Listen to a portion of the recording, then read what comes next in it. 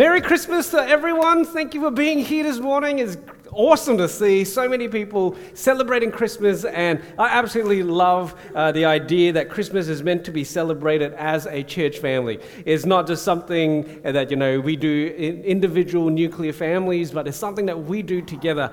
I think that is amazing because we are meant to, as the body of Christ, as the family of God, really come together and remember all that Christ has done for us. So in celebrating Christmas, I just wanted to read out Psalm 103 verses 1 to 5, which is going to come up on the screen in a bit. Trevor's trying to multitask back there.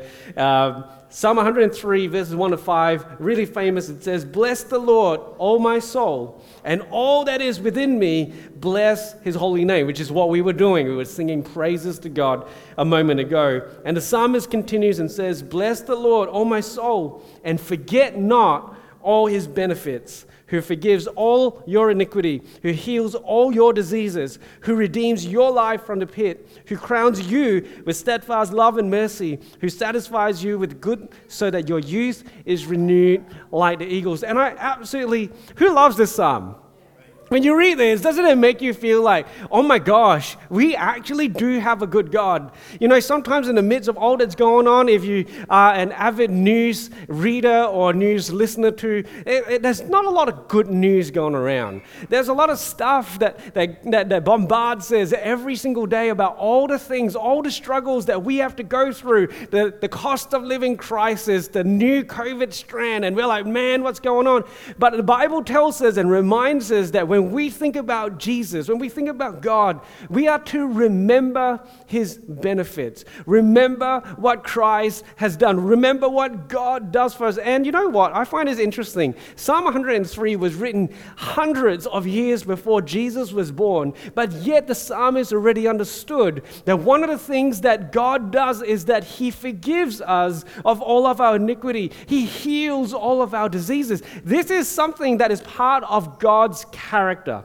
This is the God that we serve. He desires good for you. And so this morning on Christmas Eve 2023, I thought that we could speak on 3 things that we can be sure that God gives to us. You ready for this? 3 things that we can be sure that we have because of Jesus. And the first is this, that we have forgiveness. We have forgiveness. Ephesians chapter 1 verses 7 to 8 says this, "In him we have redemption through his blood, the forgiveness of our trespasses, according to the riches of his grace, which he lavished upon us."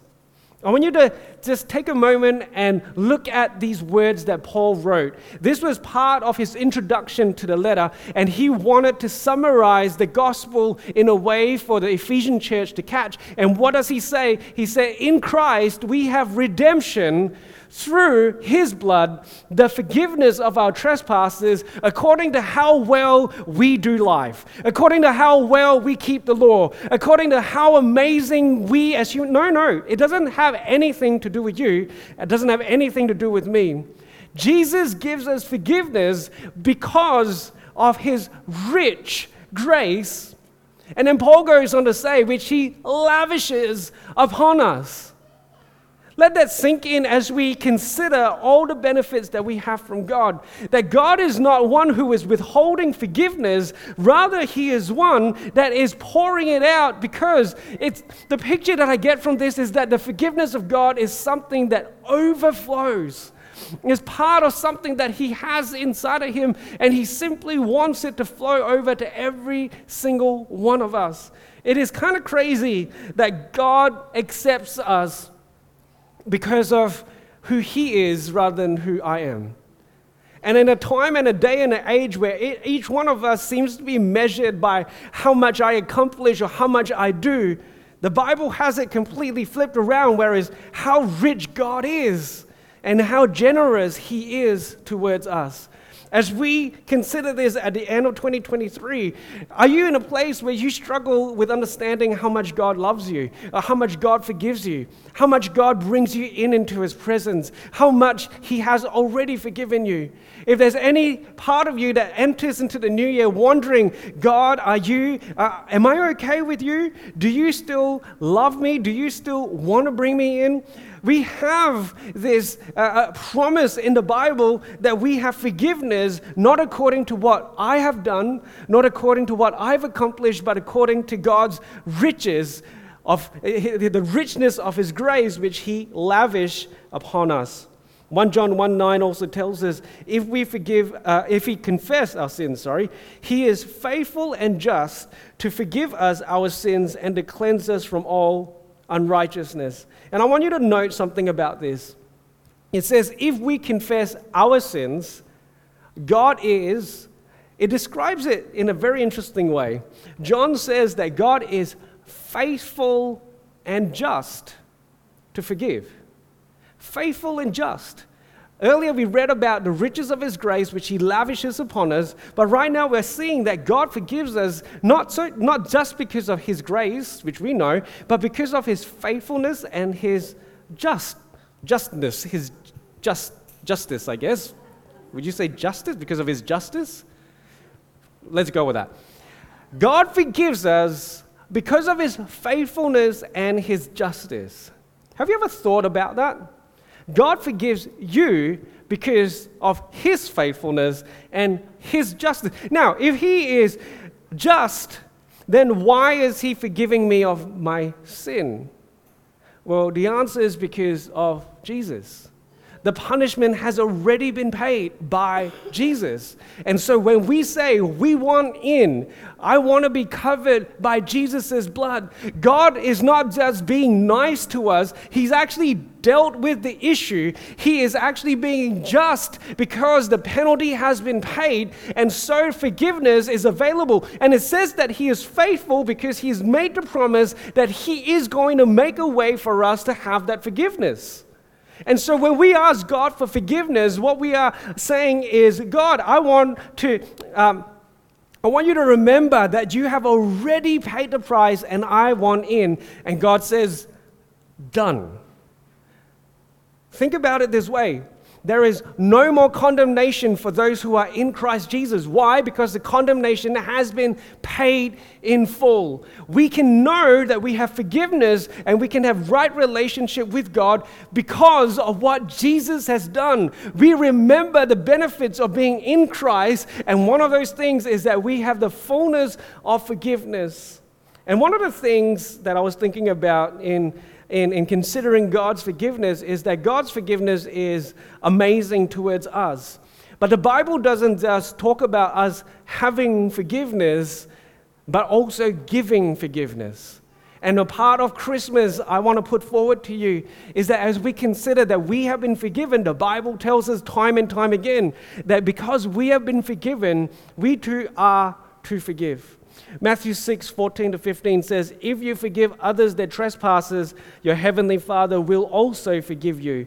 But if you do not forgive others their trespasses, neither will your Father forgive your trespasses. It kind of seems a little bit against what we have already read, but I want to put forward to you, church, that the whole point of what God has done is to bring us into His community, into His family. And what He has done for us is supposed to partly be an example for how we live with one another. See, Christmas isn't just for me alone. Christmas brings me into God's family. Jesus coming on earth teaches me how to live life in a way that is full.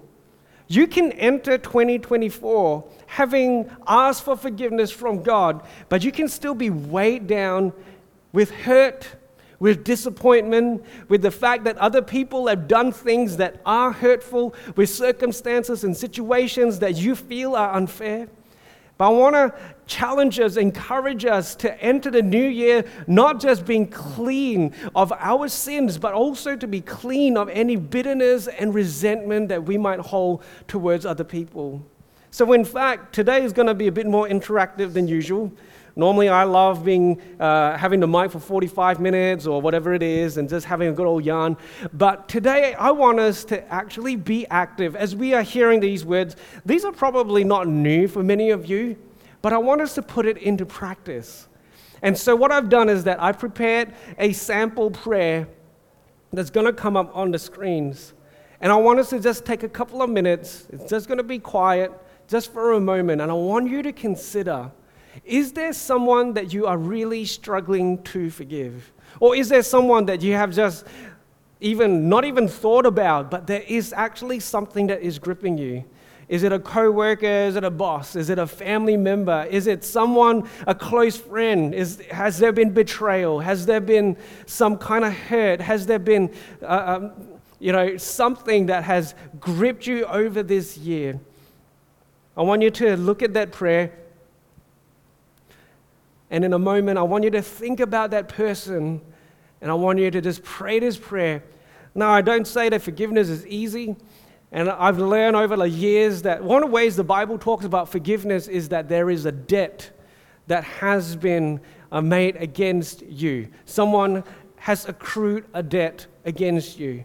And so when we forgive the person, we are actually saying, I want that debt removed. And when we are saying, I want that debt removed, we actually face loss. That thing that I was hoping to get back, I am actually letting it go. And that's not easy. It isn't. And that's why in this prayer that I actually found and edited a little bit, it says, please forgive me for struggling to let go. We don't need to have any pretense here. Sometimes hurtful things that have happened is not easy to let go. I think the worst thing we can do as Christians is to pretend like nothing ever phases us or affects us. Jesus was angry at times. Jesus was sad at times. Jesus himself went through all the emotions of humanity, and we heard about that in the last series. And so we acknowledge that sometimes letting go of that debt is painful, is difficult, but we understand that it's necessary and it's good for our souls. So I'm just going to give you a moment. And for those who maybe find this a little bit hard to read, I do apologize. The wording's a bit small. But why don't you close your eyes, or if you want to read off the screen, you can. I'm going to read this out, and I want you to repeat this after me. Consider this person that you are wanting to let go. Let's go. Dear Heavenly Father, I come to you today for help. I know I really need to forgive someone in my life, as is your desire for all your children. Lord, please forgive me for struggling to let go. No matter how hard I've tried by my own flesh,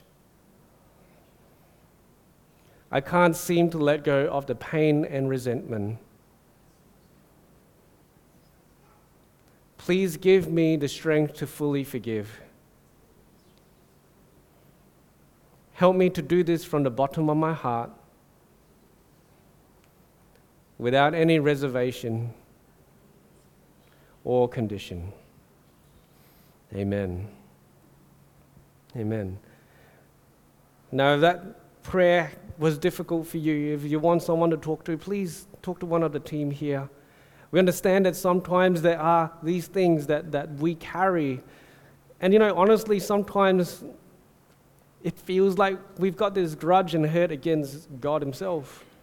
And I hope that we will, over time, be able to work through this with you and the journey with you. But my prayer is that as we enter 2024, that we can enter with a clear soul. That there isn't this weight that is attached, that is holding us back. Forgiveness, there's a lot of studies on it.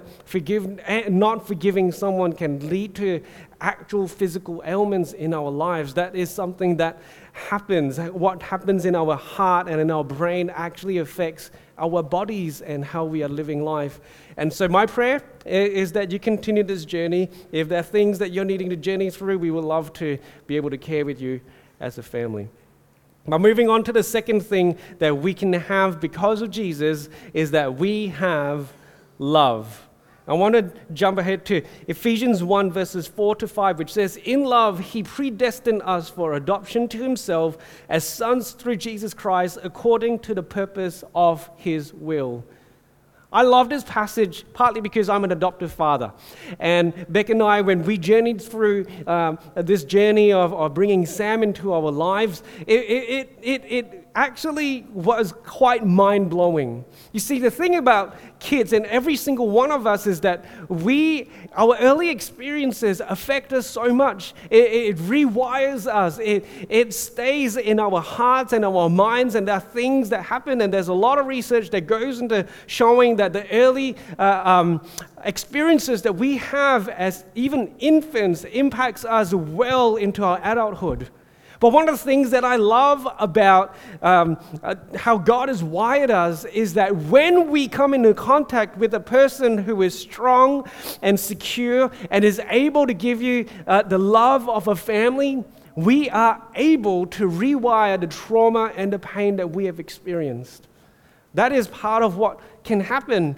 And so when the Bible tells us that God has chosen to adopt us, one of the things that I've learned is that this is not just saying that God loves you so you won't struggle, or God loves you so that you're not going to have any issues and your past is just going to be wiped out as though it's never happened. That's not what it's saying, but I believe that what it's saying is that God is saying he's bringing you into his family.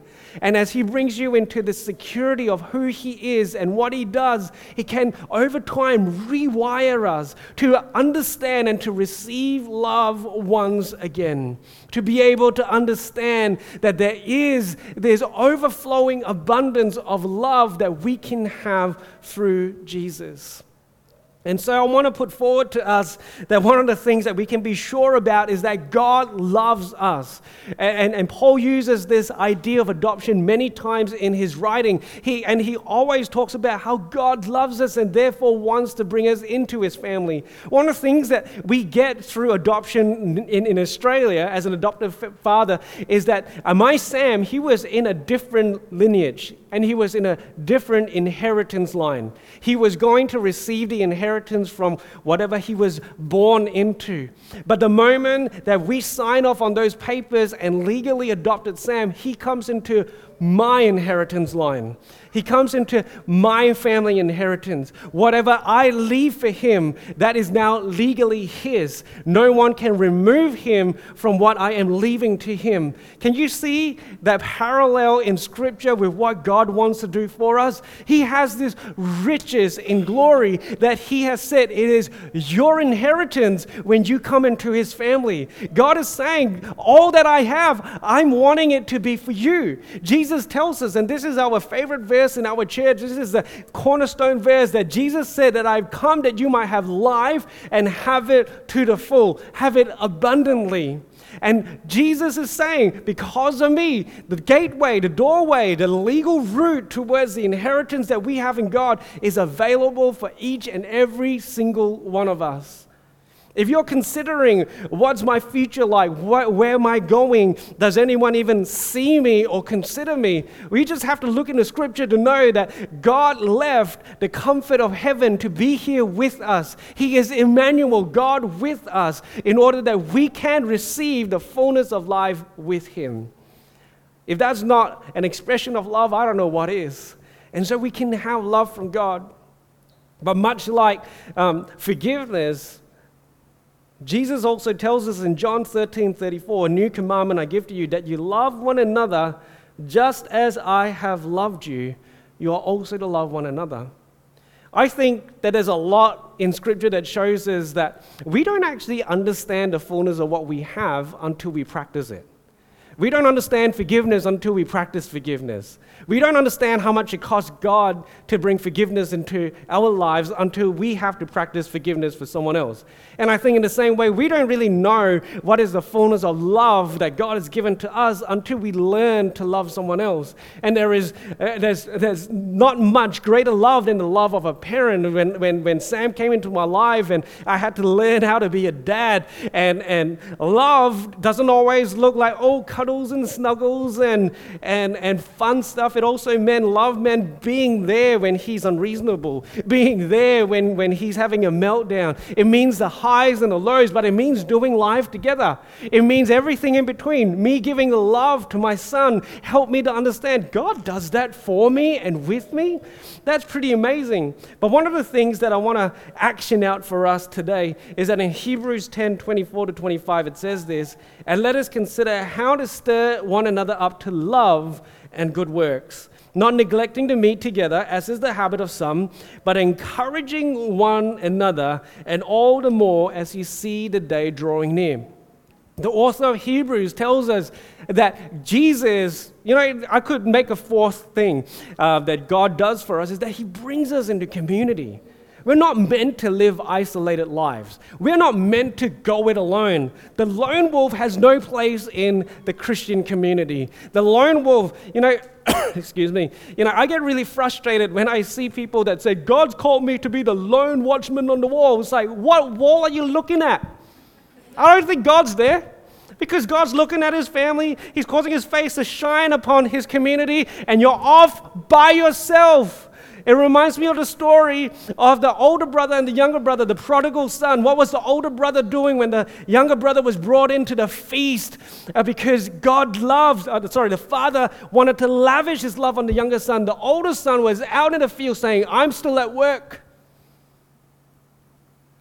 No, God brings us into his family, but as part of that, we need to learn how to encourage one another to love and to good works. And the author of Hebrews says that we need to encourage one another daily. This is something that we are meant to be doing all the time. And so I thought, what better thing to practice on Christmas Eve than to encourage one another? And I was thinking, how do we do this? And I thought, let's do it in the 2023 version, which is a text message. So you are able to take your phones out right now. You're allowed to. I've allowed you to. If you're on Facebook, that's still not allowed, but you can get your phone out. And I've got a sample encouragement text. And in fact, I'm expecting to get at least 10 messages in the next few... No, I'm not. But I want you to think of someone that you can encourage. I'm not a naturally encouraging person. I don't think like that. In fact, I often go home after church on a Sunday morning and I will say, and Beck and I will evaluate things because we want to keep improving as a church and what we're doing and stuff. And I'll be, oh man, this person did this and it was so awesome. And Beck was like, did you tell them? It's like, no. Like, well, you need to tell them. It's like, okay, let's do that. I can do that. And so you know what? I know there's some of you that are amazing encouragers. I'm so encouraged by you. Literally, I get these text messages or you make sure that you come and talk to me about stuff and I'm so encouraged by it. But for those that are not used to encouraging, this is your moment. Look at this text, sample text. You can just write, hey, or if you're a bit more, old school, you can say, dear so-and-so. All right, put their name, not so-and-so. Do not say, dear so-and-so. That's not very encouraging. You can say, hey, I just wanted to let you know that when you did, and be specific about this. Encouragement is not that, hey, you're doing good, bro. It's like, what does that even mean? What am I doing good in? So let the person know when you did, whatever their behavior was recently, it was really helpful or inspiring or uplifting or whatever it is to me. And maybe even try to say something like, you've really got the gift of whatever it is. Let the person know. This is one of the things I found in the community of God. So many people don't know how they contribute, what their presence does to other people. How sad is it when you go through life and you're in community and you're like, what do I bring? What do I have? There are people that left the church because they literally thought that they contribute nothing to this family. And I'm like, what is wrong with you? There's this. And what is wrong is that maybe no one told them. Maybe no one took the opportunity to say, hey, you've got a gift of hospitality. My wife is a great encourager. And she sometimes thinks that is not a gift. It is a gift. When she cares for a person, it comes from a place that actually works in amazing ways. Maybe we can take this opportunity. Maybe right now, I'm going to give you a couple of minutes. Scribe out that text. Think about someone that in the last few weeks, or maybe this year, something significant that someone did. Or maybe it wasn't even that significant, but it's something that it just occurs to you. Wow, that person, when they did this, it really did something for me. Let's encourage a person right now in this moment, Christmas Eve 2023. We have received the love of God. We get to give the love of the family to someone. And if you get a text message from someone right now, great. You know, what does it feel like when someone has encouraged you? I ran this activity by Beck, and I was like, you know, what if someone receives a text and they go all cynical, like, oh, Pastor Nate meet that person? I was like, and Beck was like, what's wrong with you? Someone says something nice to you. There's no strings attached. Just receive the encouragement. And I was like, okay, let's do that. Let's not be cynical. Let's actually encourage someone. I just feel to say this. Some of you need to actually go home and encourage your spouse. I think sometimes the more familiar we get with one another, the less encouraging we actually are. We forget to tell the person that we do most of our lives with how amazing they are, what are things that they actually bring. Don't just say, oh, you're so amazing, love you, honey. Like, what is it? Are they a good chef, cook? Are they faithful in their service? Are they encouraging with their words? Are they a good dancer? Whatever, all right? Whatever you encourage, you're probably going to see more of, because that's what human behavior is like. So if you want your husband to dance more, say, husband, you are an amazing dancer. All right, that probably went off the wrong topic. I haven't got any text messages, by the way. I'll just give you one more moment. I'm just killing time. One final thing that I know that we have because of Jesus is that we have hope. We have hope. In Hebrews 6:19-20, it says this: we have this as a sure and steadfast anchor of the soul, a hope that enters into the inner place behind the curtain, where Jesus has gone as a forerunner on our behalf. I think that one of the things that I've studied and realized is that we actually need, as human beings, to have certainty. There is something about certainty that helps us. When situations are uncertain, it leaves us with so much doubt. It leaves us with this sense that I don't know where I'm meant to be going. I don't know what I'm meant to be doing. Uncertainty really robs us of our peace. It robs us of our joy. It robs us of being present in the moment. And one of the things that the Bible tells us that we can have because of Jesus is that we can have a sure and steadfast anchor for the soul. And it doesn't mean that Jesus automatically gives you a certainty around the outcomes of your life, but what it does is that we are certain that we have a God who is sovereign, who has already achieved victory over sin and death. We know that our future is secure. We know that our eternity has been purchased. We know that we have been redeemed. There is a certainty that we can have. There are times, oh, thank you, Anthony. That was a pity encouragement. We can have this surety, we can have this certainty about where we are going in life ultimately. I'm not talking about your jobs, because your jobs is not who you are. I'm not talking about the relationships, even though relationships are so important, but where certain relationships are going and all of that, it sometimes doesn't really matter that much when we know that we can have the surety about our future, our eternity with God. As we turn into the new year, as we look into next year, how are you expecting life to be next year? Are you looking forward with joy? Are you looking forward with expectation? Are you looking forward with faith? Or is there something in you that's going, oh no, the worst things that are going to happen, I'm going to have to face all these things. You know, in my other job, I sometimes get to speak to high school students about different things. And at this particular a workshop that I was running, this young person actually said, I only want to live till I'm 40. Because by then I would experience everything good in life, and all that's left is bad. And I want to check out by the time I'm 40. I'm 37. I was standing there, I was like, no, there's plenty more good years to go. The harvest is still before me. There's more in front of me than there's behind me. But this young person did not have hope for the future. He's considering, I don't know what it is. Maybe he's a medium. Maybe he's all these different things about how the world's going to fall apart.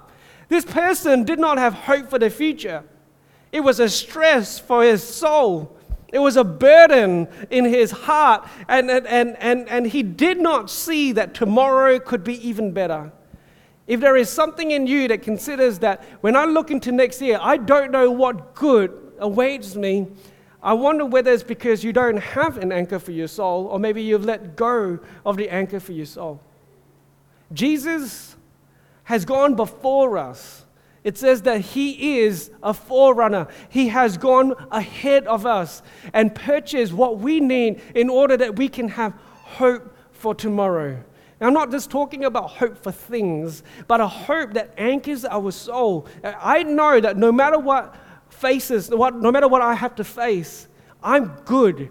I know that I'm graced. I know that I've got what it takes to face tomorrow. I can be sure. I can have joy in the midst of trials. I can have peace in the midst of turmoil because of what Jesus has done for me. If I can invite the band up this morning, the final activity we're going to do this morning before we close is that we're going to have communion together as a church.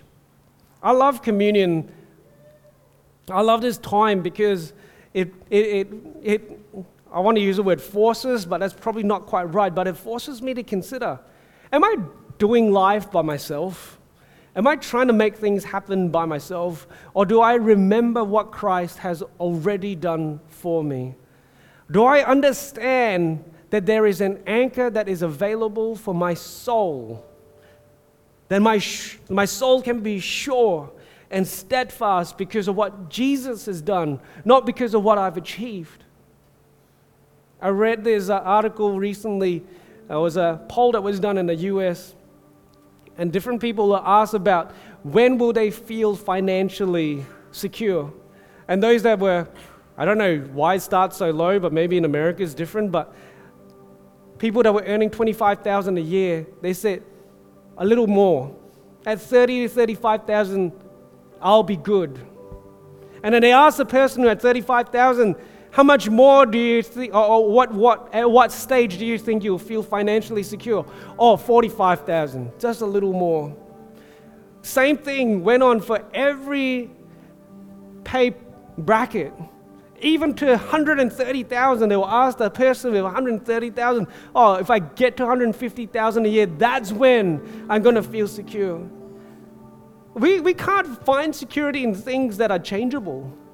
We can't find security in things that move. We can't find security in things that aren't anchor into something that is immovable. And the Bible tells us that our one surety, our one hope comes from a God who is unchanging, who loves you yesterday, today, and forever, who lavishes His grace upon you. Every single day, your mercies, you can receive mercies that are new. You can have this relationship with one who is unchanging, who is faithful, who is there for you. And so, host team, if I can invite you to give out the emblems. Because of what Christ has done, I can have peace. Because of what Christ has done, I can have hope. Because of what Christ has done, when I see the next year, it is not a time where I am anxious over all sorts of different things, but I can be sure that in Christ, I have hope for tomorrow.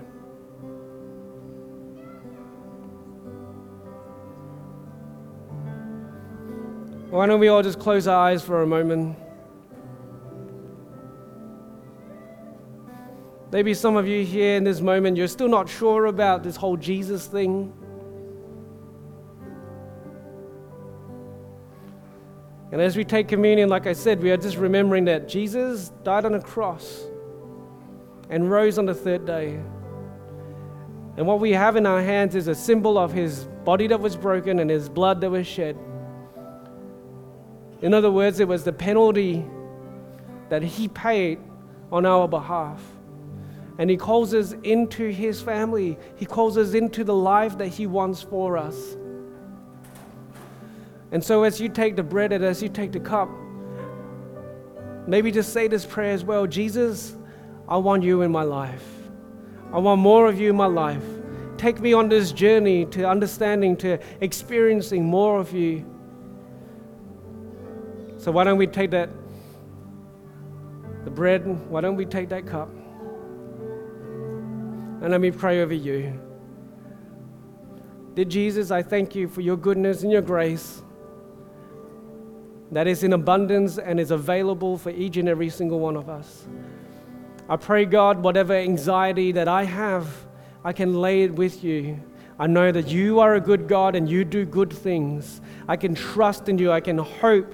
I can face tomorrow. I can know that tomorrow you are still at work. You are always at work. For the word tells us that for those who are called by you, which is every single one of us, that you are making all things good.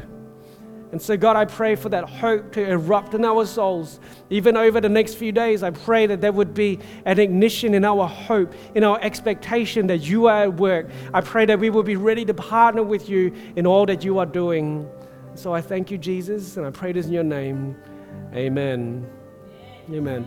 Well, thank you so much for being here this morning at Lift Church.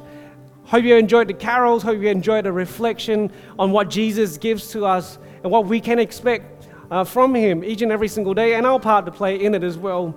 And we're going to have an amazing morning tea, so stick around and have a chat with someone. The band's going to have one last song for us before we head off. Thanks, everyone.